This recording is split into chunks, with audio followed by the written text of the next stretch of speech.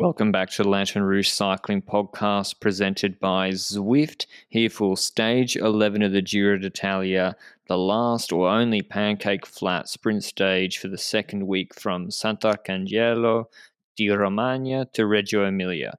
And the first 100 k's of this stage are on the same road in a straight line to Bologna, and then, it's a flat sprint stage. I told you yesterday, and if you spent all stage watching it, that's on you. But there was supposed to be some echelon action, Benji, or you said on Twitter it was 50-50, maybe echelons, maybe not. I guess they did try in some sense. Yeah, they certainly tried, but it was that kind of stage where it was kind of on the edge. Some echelons could happen, and some actually occurred for a bit where Caleb Ewan was off the back in a small group together with Thomas again, trying to bridge him back up, but it only lasted for like a minute, and then there was just a nervousness that there's a lot in the peloton. I think that's the main part of the stage, not necessarily the echelon danger itself, but a nervousness towards that could inflict damage when it comes to crashes and so forth. But fortunately, nothing too crazy. I did see that Port crash today, so that happened, but he continued onwards, so I guess it can't be too bad. But we also saw an attack by Dries de Bon just after the echelons were neutralized again, because nobody was doing anything, and I felt like, let's go on a bit of an adventure. And, well, that adventure did last quite long because he ended up getting caught with about 2 kilometers to go in this stage. But when it comes to today's sprint stage, we've had the conversations already. Cavendish has lost Merku when it comes to his lead out. We've got Van Lerbergen that was last man in that team. De Maar looks to have the stronger train here right now. Ewan has lost his lead outs and has lost the chance of getting on Cavendish's wheel because he doesn't have Merku anymore and would therefore probably end up choosing De Maar's wheel. And then you have the other sprinters like a Gaviria that has gotten close a few times but hasn't gotten the victory yet. And, Cees Bol and his companion Dainese and so forth as well. But what did you see in the run-in towards this sprint?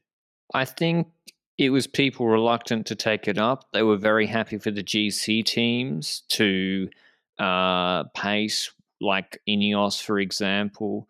DSM were at the front, but no team really taking massive control, and that's why De Bont lingered on the front for ages, even though he looked cooked. Like with 3Ks to go, it was still like 13 seconds, and then 1.7, it was still like 8 seconds. And I think, GC teams at the front. I think Van Sevenant or Knox were pacing on the front for Quickstep, but they're short trains here. And I didn't say the other day correctly, Zerlig's not here, who's been the best lead out man for Ewan. He didn't get through Blockhouse. So Ewan's down a man, and that's why it was just a messy sprint. This one, luckily no crashes. That was good. It was a pretty safe and clean sprint, but a messy one. Before we get into that last 1,500 meters, a word on our show partner, Zwift, the cycling app that makes training fun, and the choice of MVDP, who De Bont was up the road because MVDP was not willing to mix it up in this sprint. He didn't contest it at all. There's something on Zwift, though, for everybody to help you get fitter, training plans, workouts on demand, events almost every 15 minutes, and a packed calendar of group rides. So if you want to check out Zwift, if you haven't already, you can go to Zwift.com for a free 7-day trial down below. Basically, it played out like we expected. Scottson, Sinkeldam went first. FDJ took good control through 1100. I think they just went a little bit early.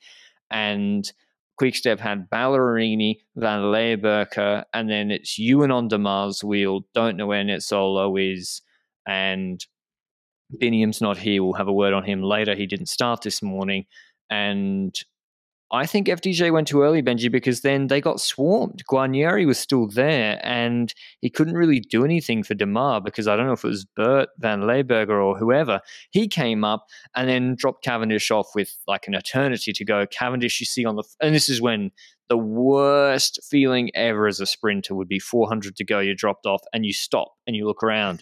Then you lose momentum, get swarmed. And I think De Maar jumped early in the Ciclamino. Ewan was kind of off his wheel. Gaviria on De Maar's wheel, as well as Consoni fighting for it, not Chimolai. Gaviria gets clear of De Maar, who just went way too early. Ewan and Consoni are fighting for the wheel. Ewan has to sit down. He can't even complete the sprint. So I don't know what's going on there. And it's Alberto Dainese. And I had the same thought as you, Benji. I didn't know if they were going for Bol or Dainese. And he comes out of nowhere, out of the slipstream of Gaviria, to win this stage. His first ever World Tour stage, I think. Or no, definitely his first ever World Tour stage. And his previous wins are at the Jayco Herald Sun Tour in February of 2020 and a Czech cycling tour stage. This is a big step up, although he came third in a few Vuelta sprints, but at the Giro, he's got seventh and ninth in the sprints. But how did you see the sprint, Benji? Like, was Cav really, really missing Murku here?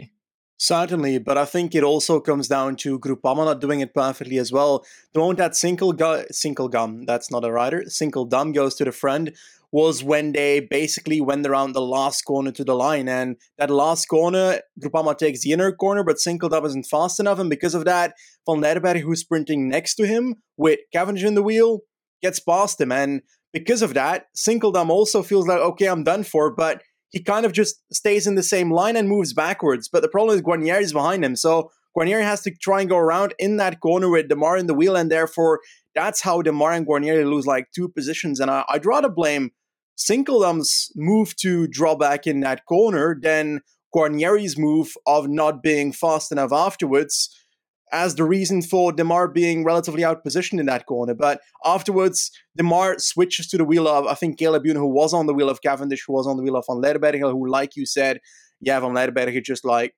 stared behind and was like, mate, I'm done, mate. Gav, it's your turn with 400 meters to go. But that wasn't happening. And you're right that Gav had to respond too early. And because of that, he had no real chance of because the thing, if you're at the front at that moment, you can wait and try and wait until another rider flies past you. But the problem is you need to keep momentum. And to do so, you're spending energy as well. So you're either stopping and sprinting to a wheel instantly, or you're keeping up riding and hoping that someone picks up the pace behind you and goes past you and you can jump on their wheel. But it wasn't fast enough, and I think it took a bit indeed. But Dainese is in such a meh position with a solid, I don't know, he's in a terrible position in this stage where when they go through that last corner, 10th wheel, 9th wheel, stuff like that. So Bol didn't even give a good lead out. Yeah, exactly. And in the end, he just flies past a lot of people. Perhaps the wind was from the other side, so the benefit of the draft, I don't know in that aspect, but he ends up being faster than Gaviria on the line. Disappointing by Ewan. Ewan was in a good position in this final stretch. He dropped already in echelons, had to do a 65-kilometer time trial yesterday, but still I expect more from Ewan in that position. And if he's the fastest sprinter in the world, then he should win from that position, as simple as that, and that's not the case today. And Dainese, nice victory. Those Vuelta stage wins, I think we kind of foreshadowed that we expected something from him this year in our Sunweb preview, DSM preview. Yeah, I expected nothing. Really? I was expecting a move up in some shape or form. Angie, you can come fourth in a Vuelta sprint in the third week. That's not true. You could, I reckon. I disagree with that. I'm being facetious, but yeah, he's improving. But it is true. Like this year, Benji, Saudi Tour. I don't know if they were interchanging him and Bol, which is, by the way, note to any teams: do not do the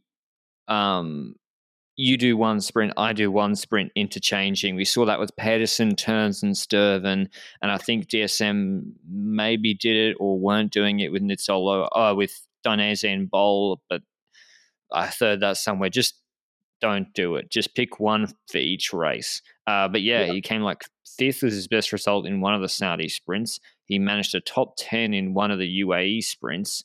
Although I'm just checking to prove my theory. No, he wasn't competitive in any of the UAE sprints. He came fifth in the last Tirreno sprint, which was very messy, so kind of reminiscent of this. So he's not really. And then Turkey, nowhere near. Yeah, just right place, right time. I think it's a Bauhaus-like victory, if that makes sense. The one thing that happened. Now, I don't expect him to double up in the next 2 days unless he's somewhat lucky in some shape or form. But I think it's a good victory for him and for the team, and it's as simple as that. And I was a bit disappointed. I was hoping when they crossed the line that it would be the 1 day per year event that Casebolt would win a sprint stage because he'd had that one sprint per year that he's good at. But apparently we're still on 0 for him this year, so I'm waiting for that to occur at some point in this season. But hey, if he has to lead out Dainese from this point onwards, he might not get the chance anymore. But I think that's roughly all I can say about the sprint stage. Perhaps Nizzolo being disappointing again? Yeah, I don't know what's going on with Nizzolo. Like, you look at his 2021, he wasn't good all the time, like in terms of winning, but like Giro, he came second, and then won a sprint. And here he's like finishing 2 spots in 11th ahead of his leader, Man Zabel, in 13th. He came 3rd and 5th on stages 5 and 6, but yeah, not working for Nizzolo, and they need the points. But yeah, I should do the full top 10. Dainese ahead of Gaviria, Consoni 3rd, Demar 4th, Ewan 5th, Cavendish 6th, Edward Turn 7th, Modelo 8th, Bauhaus 9th, Lawrence Narson ahead of Nizzolo in 10th. And I feel bad for Gaviria. Imagine if you told him, Fernando, today you're going to beat Ewan, Demar, and Cavendish easily, but you're not going to win. He'd be like, come off it. And yeah, Dainese just came later.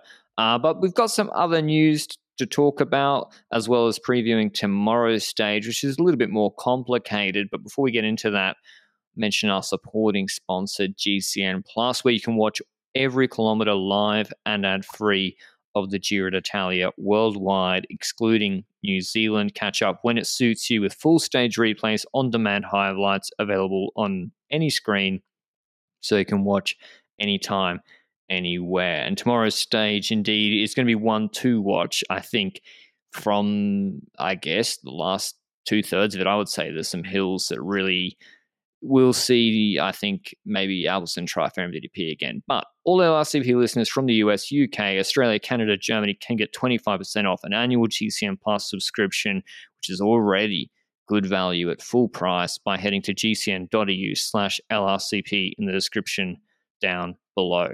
But tomorrow, Benji, climby sprinty boy stage, we have a gradual climb up to the Passo del Bocco, 6Ks 4%, St. Falls Flat, descent, then 9Ks 4%, descent, then 4.3Ks 8%, which crests, quick maths, 32Ks from the finish. And some little rollers too.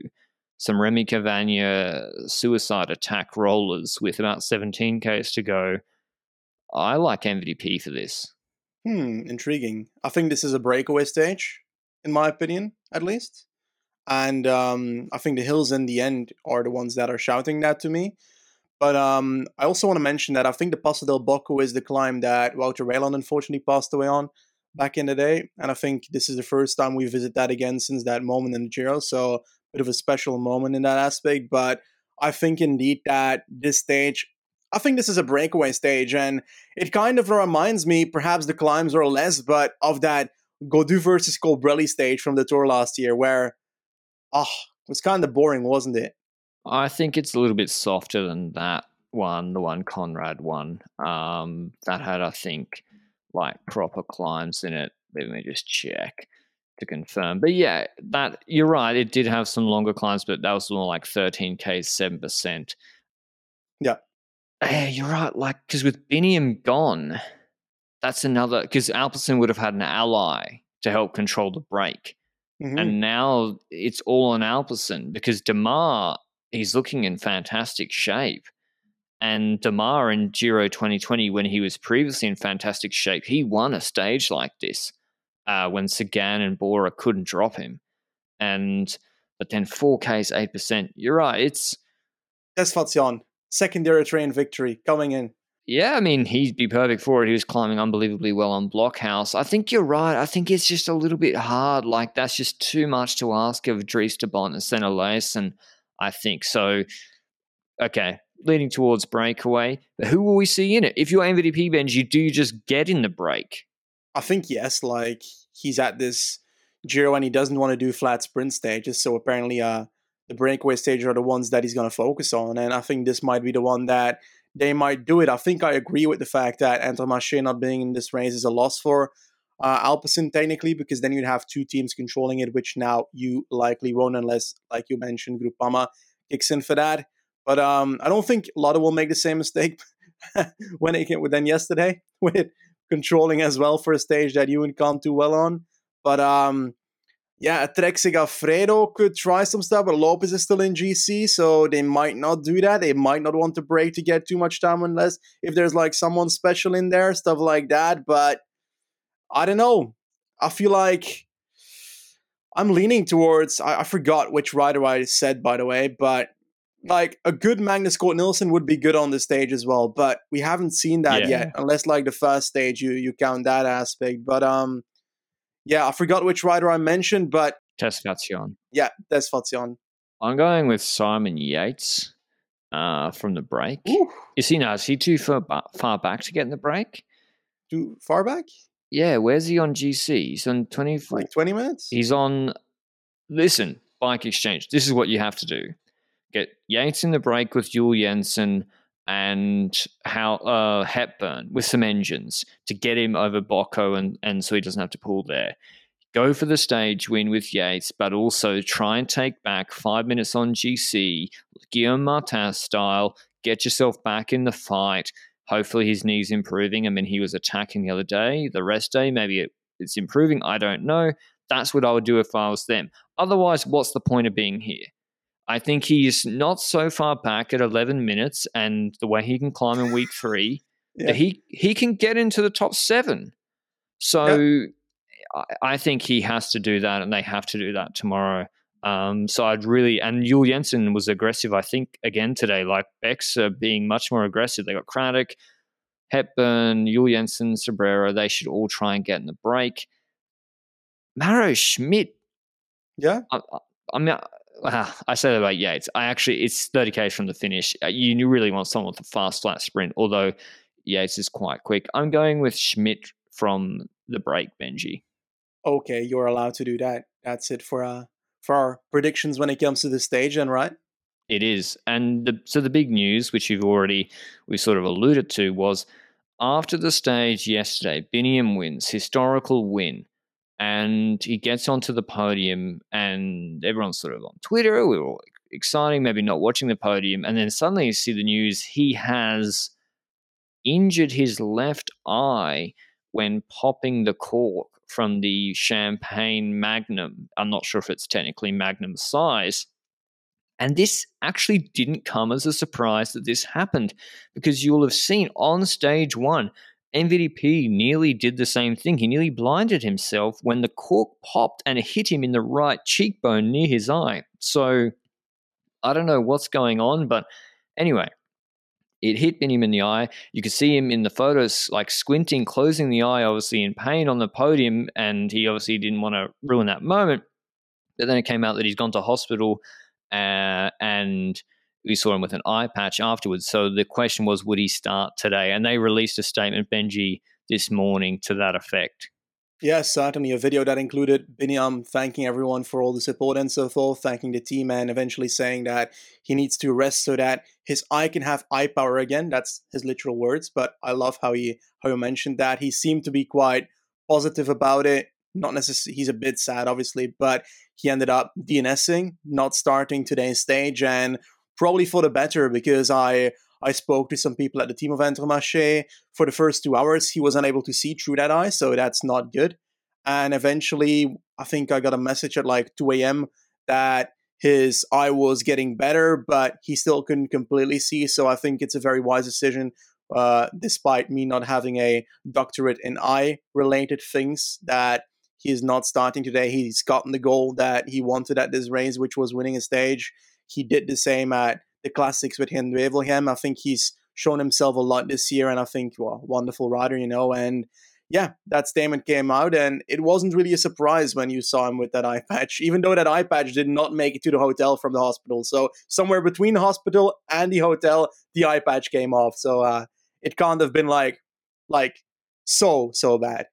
I mean, it's a bit ridiculous, and it's like a dark comedy sketch. But when it initially happened, I was like, that's almost career ending. If you lose the sight in one eye, that can be the end of your career.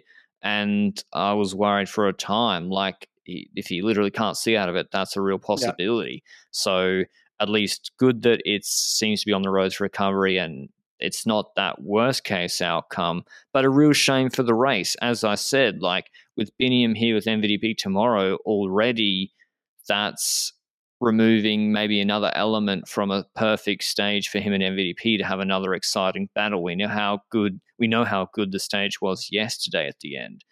So a real shame, and also Yeah. he was probably the second favorite for Chiclamino, so Demar should walk it. Yes, certainly. And it's perhaps a conspiracy theory, but allegedly Demar did not open his Prosecco bottle on the podium yesterday. So perhaps he knew about the danger of the bottle and did not want to tell Binyam, and therefore basically eliminated, allegedly, his competition for the Chiclamino jersey. It's just a theory that I came up with. So perhaps it's very much non true at all. But hey, it's a thing now. And I heard that I think Cavendish warned Jumbo Visma riders, again, allegedly, that the Prosecco bottle on the stage is half opened already. So riders apparently were not expecting it to be half out of like the bottle already. And because of that, that might be the reason. Plenty of stories are going around, but yeah, I don't know. I don't know what the reasoning is. I haven't drank one of those bottles yet. I don't know if it's the Giro pre-opening them and so forth that increases the danger there, but it's certainly happening more at this race than at other races. And we just saw Dainese opening it facing away from himself, which also, I guess, eliminates the risk. But yeah, he was pretty keen to do that, and hopefully we don't see something like this again. Just weird, only in cycling. But yeah, second thing on that, on the last thing on Bini and Benji, what would you do if you're into Marché now, assuming his eye recovers and saying he can resume normal training in a week or whatever, best case scenario, and after he has a break? What would you approach for his schedule? I'd focus on bringing him up towards trying to win the Bing Bang Tour, because cobbles and so forth, and I think that kind of fits. And then I'd probably not enter Marché that's prepping that, but I'd love to see him try and win in Wollongong, because I'd argue his climbing's pretty good. I'd argue his sprinting after climbs is pretty good. Why not, eh? I'd love to see Binyan become world champion. Would be great. And perhaps it's early to be shouting that, but I feel like it's a race that, based on the rumors when it comes to the parkour and the parkours that already came out, fits him on paper. So I'd be looking towards those two races. I've heard people say Tour de France or Vuelta. I don't know if I would send him to the Tour de France, even though he left the Giro early. What do you think? Yes, I would send him to the Tour because, well, it depends what you've promised Christophe. Christophe's been a good teammate, but yeah, if you've promised Christophe Tour de France sprints, then that becomes a difficult conversation. How many stages suit Biniam in the Tour? There's actually a few miscellaneous sort of up and down sprint stages, but yeah, I would, like Longwy, for example. And it'd be cool to see him against the big, well, he's already been MVP here, but against Alaphilippe and Wout and all of them. That would be fantastic. But World suits him. He's got sort of Tour de Pologne, Limburg, all that sort of stuff, Britannian Classic on his indicative PCS schedule, as well as the Canadian races if they go ahead. I think World's a little bit. Yeah, I just think he's not in the category of the top punchers, and he'll struggle there. That's my only concern. But yeah, hopefully he's all good, and whatever race he's at next. I mean, he's a superstar now. Like, you look at his social media, it's just exploding. He's a proper superstar, which is awesome. But that's all from us today. Thanks for listening. As always, thanks to Zwift, our show partner, for supporting LRCP. We've got a stage that I really am not confident in how it will go tomorrow. Could be a sprint, could be a small sprint, could be a lone breakaway. Don't really know. Depends how they ride it. Make sure you catch it on GCN Plus. That's where to watch it live and on demand. But otherwise, we'll see you with the Stage 12 recap tomorrow. Ciao.